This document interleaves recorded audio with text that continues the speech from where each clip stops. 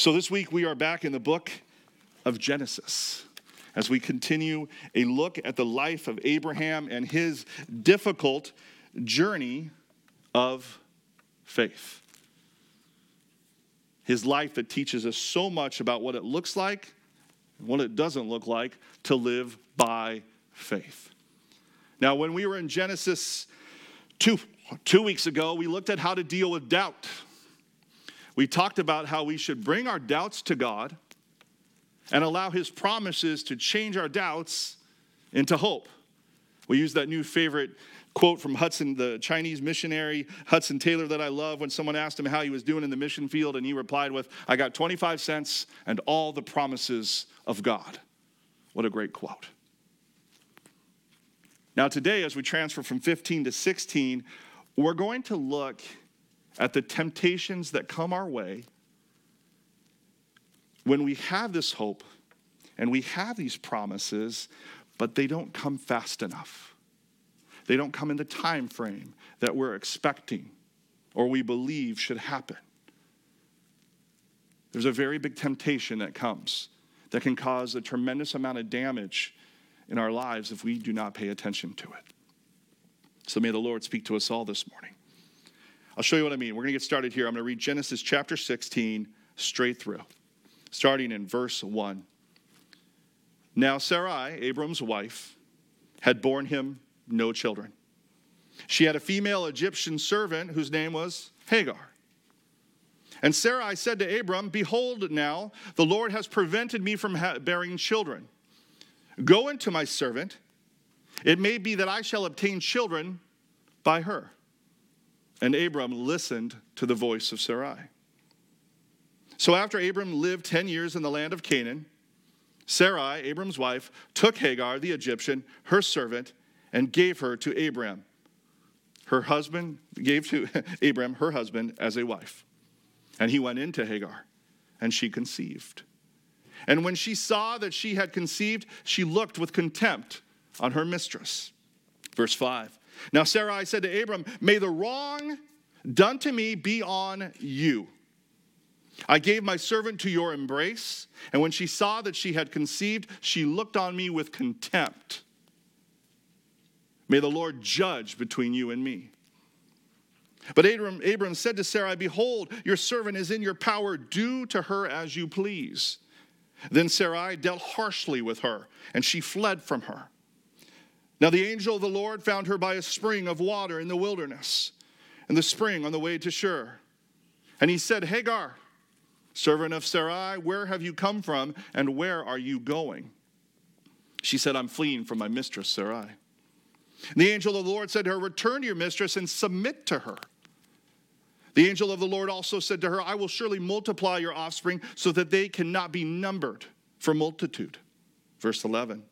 And the angel of the Lord said to her, "Behold, you are pregnant and shall bear a son, and you will call his name Ishmael, because the Lord has listened to your affliction. He shall be a wild donkey of a man, his hand against everyone, and everyone's hand against him, and he shall dwell over against all his kinsmen." So she called the name of the Lord who spoke to her, "You are a God of seeing." For she said, "Truly here I have seen him who looks after me." Therefore, the well was called Bir Lahai-roi, if I can get that out. It lies between Kadesh and Bered. And Hagar bore Abram a son, and Abram called the name of his son, whom Hagar bore, Ishmael. And Abram was 86 years old when Hagar bore Ishmael to Abraham. This is the word of the Lord. So let me give you a little context, just in case you're new to the story of Abram or you need a little refresher. This Abram, remember Abraham's name before God changed it, which we'll see next week. When we were first introduced to Abram and Sarai, we learned that they were barren. They were unable to have children. But God made this promise to Abraham that on two different occasions that he would indeed be a father. And in fact, his offspring would be such high in number, they would be like the sand of the shore or the stars of the sky. They could not be counted.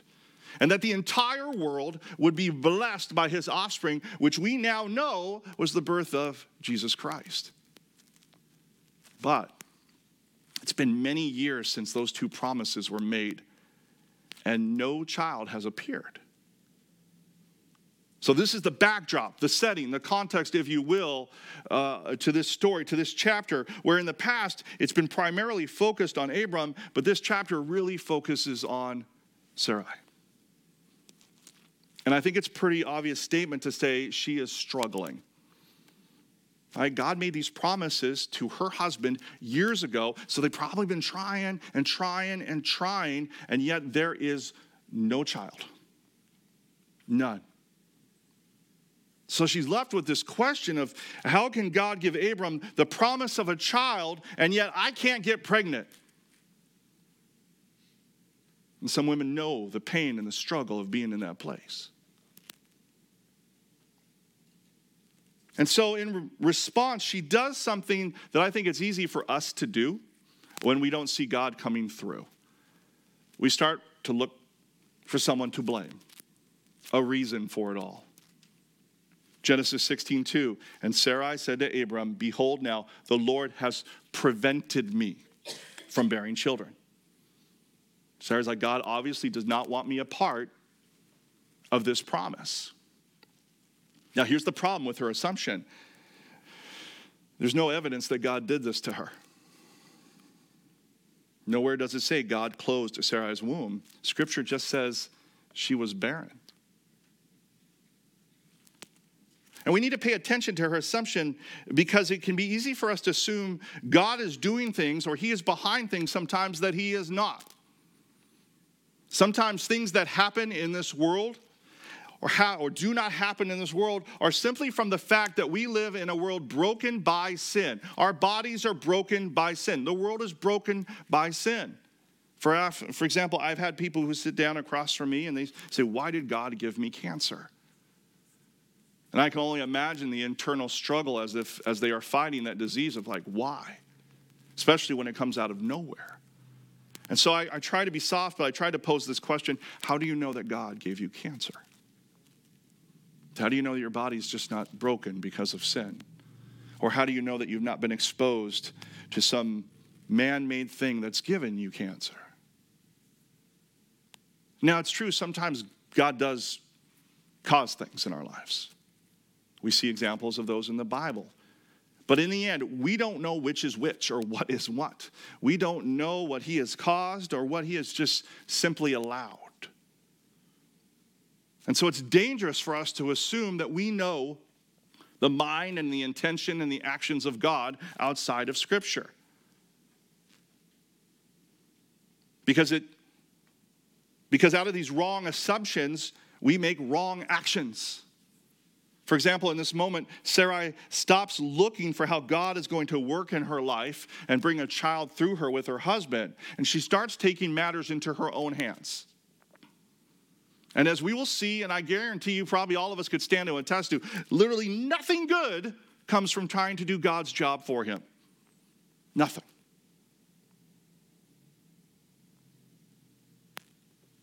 So today, in those times where we don't feel like God is moving or not moving fast enough and we're wondering what is going on, I want to talk about a new discipline to practice. It is called the discipline of delay. The discipline of pausing before we take matters into our own hands. Now, Pastor Charles Swindoll, he came up with this cool acronym I want to use to kind of explain this discipline of delay, and I've altered it a little bit.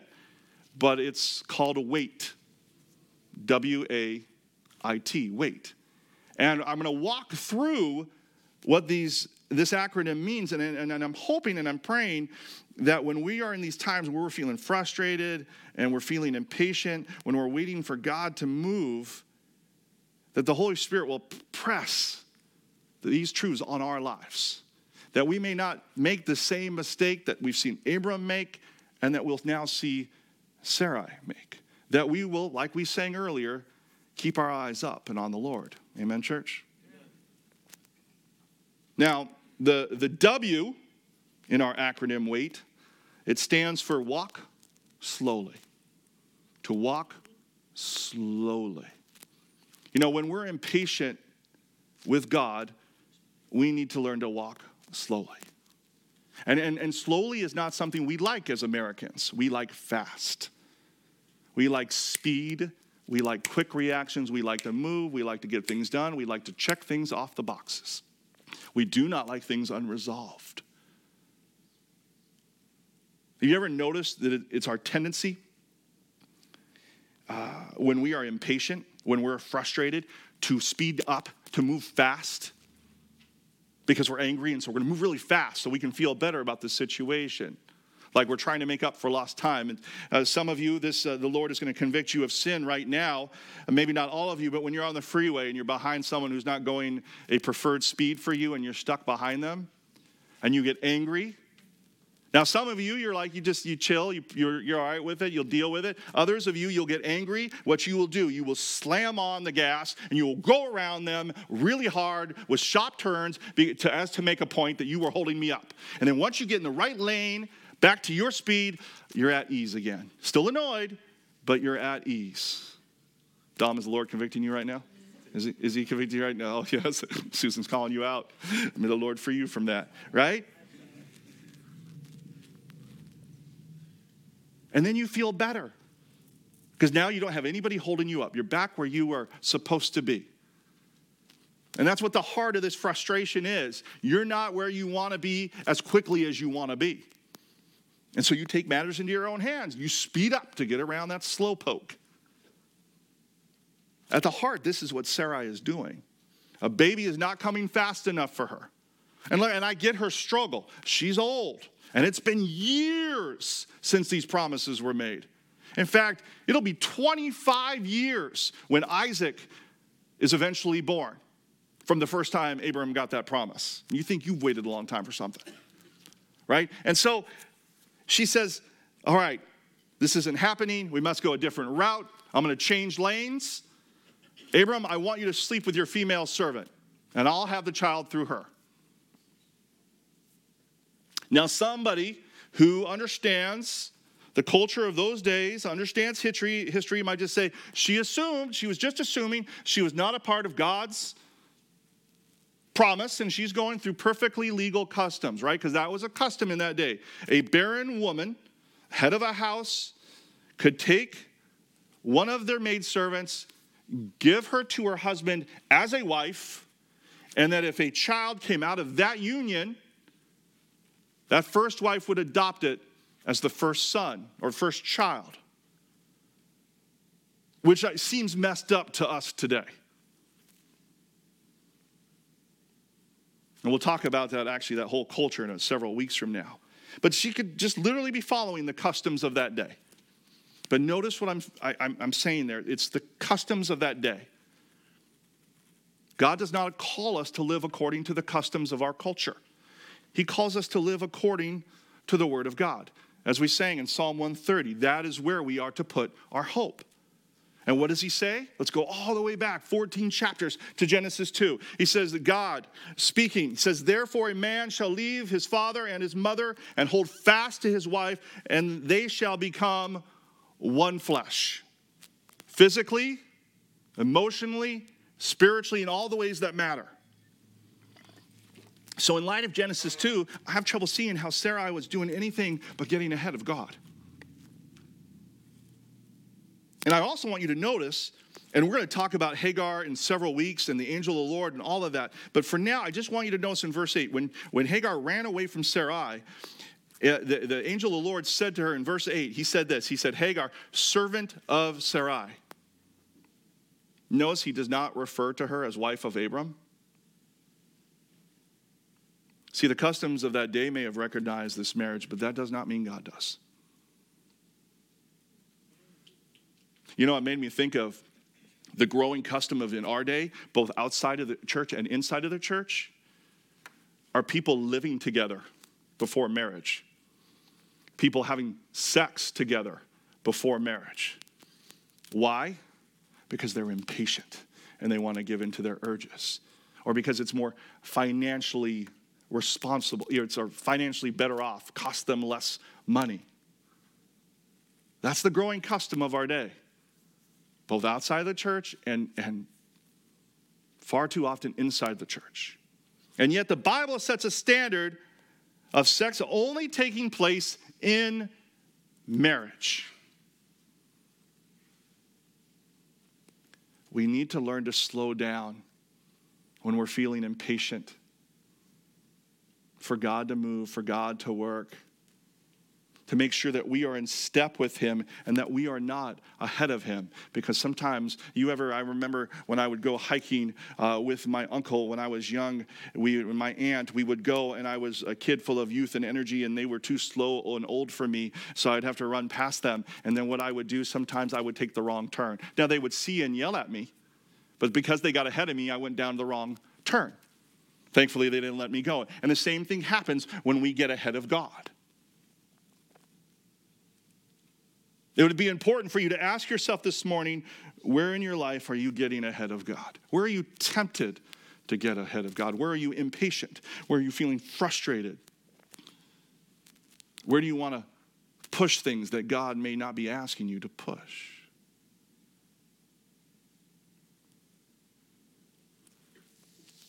One of my favorite quotes, I use it a lot, I think, is that God is with me and that God is ahead of me.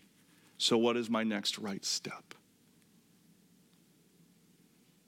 You ever been running so fast you end up tripping over a rock right in front of you? Okay, maybe it was just me. Apparently. Though I think y'all just don't want to admit it. And that's what happens when we get ahead of God. We're so busy looking at where we want to go, we don't even see the stumbling blocks in front of us. But when we're trusting God and we want to focus on our next step and say, Lord, what do you want me to do next? You have all of that, so I just need to focus on next. Then we paying careful attention to where we're stepping and the temptations and the stumbling blocks that are in our way. And then, of course, God always gets us where he wants us to go. So the question is, how do you do that? How do you focus on that next right step of honoring and glorifying God? How would Sarai have done that? Glad you asked. It brings us to our next letter in our acronym of WAIT. The A, which stands for ask God. Ask God for patience, for wisdom, and self-control. We talked about this last week. When we have doubts, like Abram had doubts about these promises of God, what did he do? He said, God, here are my doubts. We take them to God. When we're frustrated, we're impatient, we go to God. We ask him for wisdom. Proverbs 19:2 says, desire without knowledge is not good. And whoever makes haste with his feet will miss his way. You know, I wonder how things would have turned out if Sarah would just stopped and asked God for wisdom on what she should do, because it's not recorded, neither is it implied. James 1:5, if any of you lacks wisdom, it says God will give it to you. No matter how great of a Christian or bad of a Christian you've been, you ask for wisdom, he'll give it to you. Where do you need God's wisdom in your life? We all need God's wisdom. Have you asked him? Have you said, Lord, I need your wisdom in this area? In your marriage, with your children, in your school, in your job, with your health. And here's why it's so important to ask wisdom. Because asking for wisdom is an act of humility. It's an act of humility. It's something that causes you to pause because you are saying, you know what? I feel this way. I want this. I don't want that. But in the end, I don't know the right thing to do outside of the Word of God. I don't know what is best. I know what I want, but I don't know what's best. So Lord, I need your wisdom how to proceed. This is a good prayer to pray. Now, I will say sometimes you do not need to pray to get God's wisdom. Yes, a pastor just said that. Sometimes you just need to open up your Bible. Asking God for wisdom when it's already written for you in his word is like asking somebody for dinner when it's already sitting on a plate in front of you. When Scripture speaks to your situation, you don't need to ask God for that wisdom. Now, you need to ask God for the strength to apply it, for the self-control and the patience, but it's there for you. He's telling you what to do. We were in a Bible study. I was in a Bible study about a month ago, and Tim Kopko was talking about looking up Scripture, and he says, use Google if you don't know where one is. He said, Google's not the devil. He said, it's a tool. He's the tool. So if you need to know a scripture on how to deal with difficult people, type in Bible verses on how to deal with difficult people or how to deal with frustration.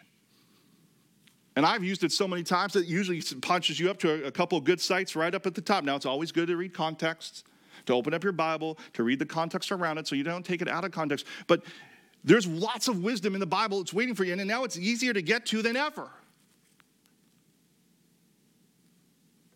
So when you read like Romans, let's say you're having trouble with somebody else, and there's a little lack of peace there. And you're like, Lord, I need wisdom. And then you look up Romans 12:18 that says, as far as it depends on you, live at peace with everyone. You're like, all right, I need to do everything that I can to live at peace with this person.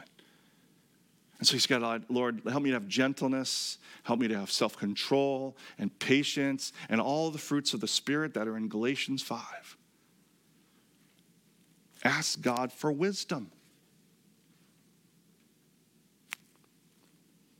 But she doesn't do these things. She goes to her husband and says, I want you to sleep with my maidservant. And this is where Abram sits down his wife and says in compassion, sweetheart, the Lord knows everything, and he gave me you before he gave me this promise, and he will see us through. We must learn from the past mistakes and trust him and pray together. Yeah, no. It says, Abram listened to the voice of Sarai. Hey, Abram, I need you to go sleep with your maidservant. You can have sex with her so I can have a child through her. And Abram's like, okay, sure. Man, this is a very good reminder. You need to be spiritual leaders in your home. Now, sometimes wives need to be spiritual leaders with their husbands, so I'm not saying that. But in this context, Abram is completely passive as a spiritual leader in his home. When your wife is not in a good spot, you must do the hard job of correcting her and encouraging her. You may just want to appease her. I've sat in marriage counseling before where the husband's literally said to me, I'm afraid of my wife. And I knew the wife, so I got it. I get that, right? But your fear is not an excuse for disobedience. You might want to be passive. You may not want to engage her. You may not want to have the tough conversations. Far too many men have given in to that passivity, and their families suffer for it. When your wife is not trusting the Lord, when she is not being obedient in the Lord, you need to speak truth into her life. Now, you need to do it with love and compassion, as we read in Colossians 3. You also need to be able to look in the mirror and see where your faults have contributed to this. I partially wonder, like the text does not say this at all, but I wonder, Sarai's reaction. Did any of Abram's actions in the past play a role into this? The time he told her to lie and will do it again about being his wife because he was afraid. The time that he took things into his own hands. Has that been influencing the way that she thinks? Text doesn't say it, but I wonder. Men, may the Lord convict you in your life where you are not being a spiritual leader to the woman that God has put in your life. And may you have the humility to ask for help from others in how to do it. Because we all need help to be the men and husbands that we've been called to be. Amen? Amen. So to practice the discipline of delay, we want to wait. We want to walk slowly. We want to ask God for wisdom and patience and self-control. And then the I. Imagine what God might be doing. Curiosity is a fantastic ally to hope. It's a great way to get us to proceed slowly. The reminder that God holds all the cards, he knows exactly when to play them. And when you realize that, you start thinking and wondering, okay, what could God be doing that I don't see? What plans could he be working out? And sometimes he's just working out stuff in your own life. I mean, when we're waiting on God, our insecurities come out, right? Our idols come to light. They get revealed. And a wonderful opportunity to repent of those and to grow for them and to trust in him. But those only come out in those times of waiting. So if nothing else, that is the beauty, even though it's really stinks when you're going through it. No one enjoys it. But there's a freedom that comes in times of waiting as we learn to trust in the Lord. Now, sometimes he's just waiting for the right moment to do the right things. You remember the book of Esther, 2 years ago, right? Where God used Esther, Queen Esther, to save her people, the Israelites, from annihilation. If you remember, she had an uncle named Mordecai. And early on in the story, chapter 1 or 2, Mordecai, he overheard some officials who were going to assassinate the king. And so he goes to the king's upper officials and he tells them, and these guys were captured, probably murdered, and how, and the whole assassination attempt is foiled. Now, how's he rewarded? He's not. He gets nothing. In fact, a man that he despises named Haman gets promoted. He might have felt frustrated and annoyed.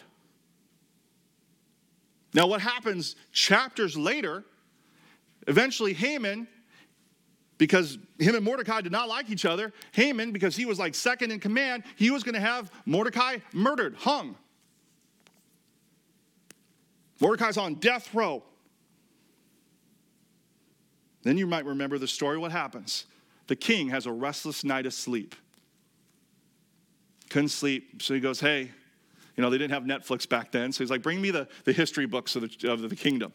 And so that's what he's reading at night. And then he comes across Mordecai, and he realizes, oh yeah, this guy who foiled this assassination plot against me. And he asks, hey, what did we do for this guy? Did we do anything for him? Like, did we send him a gift basket? Gift certificate to a hair salon or something? And to his shock, nothing was ever done. And so the king orders, and he uses Haman to do it, which Haman hated, to honor Mordecai, which saved Mordecai's life. Perfect moment where this reward was never given and held out by God was brought out the perfect moment to save Mordecai's life. Now, if you study this, these kings were very fickle. They were very like, what have you done for me now? They love you one day, they'll cut your throat the next. And they were paranoid because someone was probably always out to get them. And so if Mordecai would have got this reward years ago when he foiled this plot, it was much more likely the king would have had no problem executing him now because, he's just gone bad. But God saves this for just the perfect moment. Sometimes God just holds things back because he has a greater purpose. Hebrews 11. The writer of Hebrews about Abraham, he says this, therefore from one man, and him as good as dead, means he was older than dirt, were born descendants as many as the stars of heaven, as many as the innumerable grains of sand by the seashore. In other words, God waited and waited. He waited 25 years until Abraham and Sarah were so old, there'd be no question that it was the power of God that brought Isaac to the world and began the first step of God's promise of Jesus Christ. In your time of waiting, whatever you're struggling for, whatever you're frustrated for, whatever you're feeling impatient for, have you started imagining, okay, what could God be doing? What could he be doing that I can't see? Even if that work is just in me. I pray, Lord, next time you're feeling frustrated, that that thought, that question would come to your mind. So what could God be doing? Amen, church? All right, so we're going to walk slowly. We're going to ask God for wisdom, patience, and self-control. We're going to imagine what God could be doing. And finally, we're going to think about how others might be impacted, how could be impacted. When we're impatient in our lives and feeling frustrated, we're so laser focused, we don't stop and consider what damage we could do. How many times have you seen somebody do what I did earlier? I'm going to go back to Dom. I'm going to take a look at you over here, big guy. How many times have we seen him take that big turn to get out from behind that slow poke and nearly cause an accident? Right? And then they don't cause an accident, and you pray God's judgment on them. I wish a cop would have saw that. You get evil in your heart. That's another topic, right? They're dangerous at the damage that they could cause.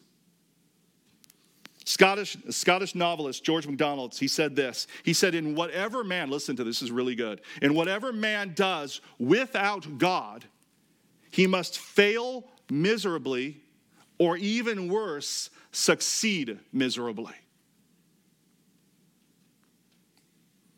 We do not have enough fear in our lives, in our own actions, about how successful we could be in moving forward and getting our way without God, and the damage that it could cause. I mean, look what came from Sarai's choice. Strained her relationship with Hagar, put Hagar in a place where she was tempted to have contempt, to feel like she was better than Sarai. Sarai, in return, was so full of rage, she probably beat her, caused her to run away. It caused contempt between Sarai and her husband. Verse 5, Sarai said to Abram, may the wrong done to me be on you.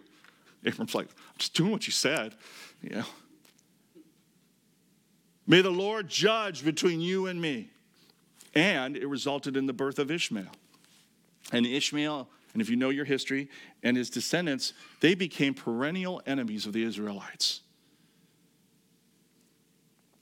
And Ishmael is a prominent figure in Islamic thought today, because he was the firstborn son of Abraham. They claim him to be the heir of the promise of God. Now, let me be clear, not all people who are Muslim descend from Ishmael. That gets taught, which is not true. Some probably do, but not all. There were a lot more Arab population in that time outside of this family. But the truth is, Ishmael has become a focal point for the Muslim heritage. All because Sarai and Abram decided to run ahead of God. We do not fear enough our ability to cause collateral damage to those that we love and care about, to this world, when we recklessly run ahead of God. How many less relationships would be damaged and crushed because we recklessly run ahead to deal with people in relationships out of anger and frustration? How many less church splits would we see if people were so adamant that they were right about something, that they would push their agenda through at the cost of relationships? Or they were so adamant that something the church was doing was wrong that they would do everything to stop it, causing mass casualties in relationships. Church, we must be so careful not to get out in front of God.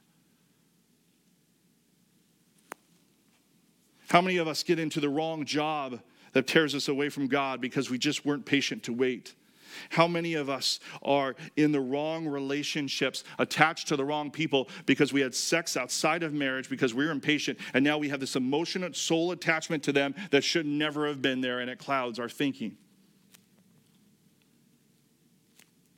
Example after example after example after example after example of what happens when we run ahead of God. Numbers 23 says, God is not a man that he should lie, nor the Son of Man that he might change his mind. Has he said, and will he not do it? Has he spoken, and will he not fulfill it? God will do what he says. His promises that we've listed off week after week, he will fulfill. Our part is to be obedient to him, to trust in that, and to focus on what our next step is to honor him, that we may tell a different story. He is with us. He is ahead of us. What is our next right step?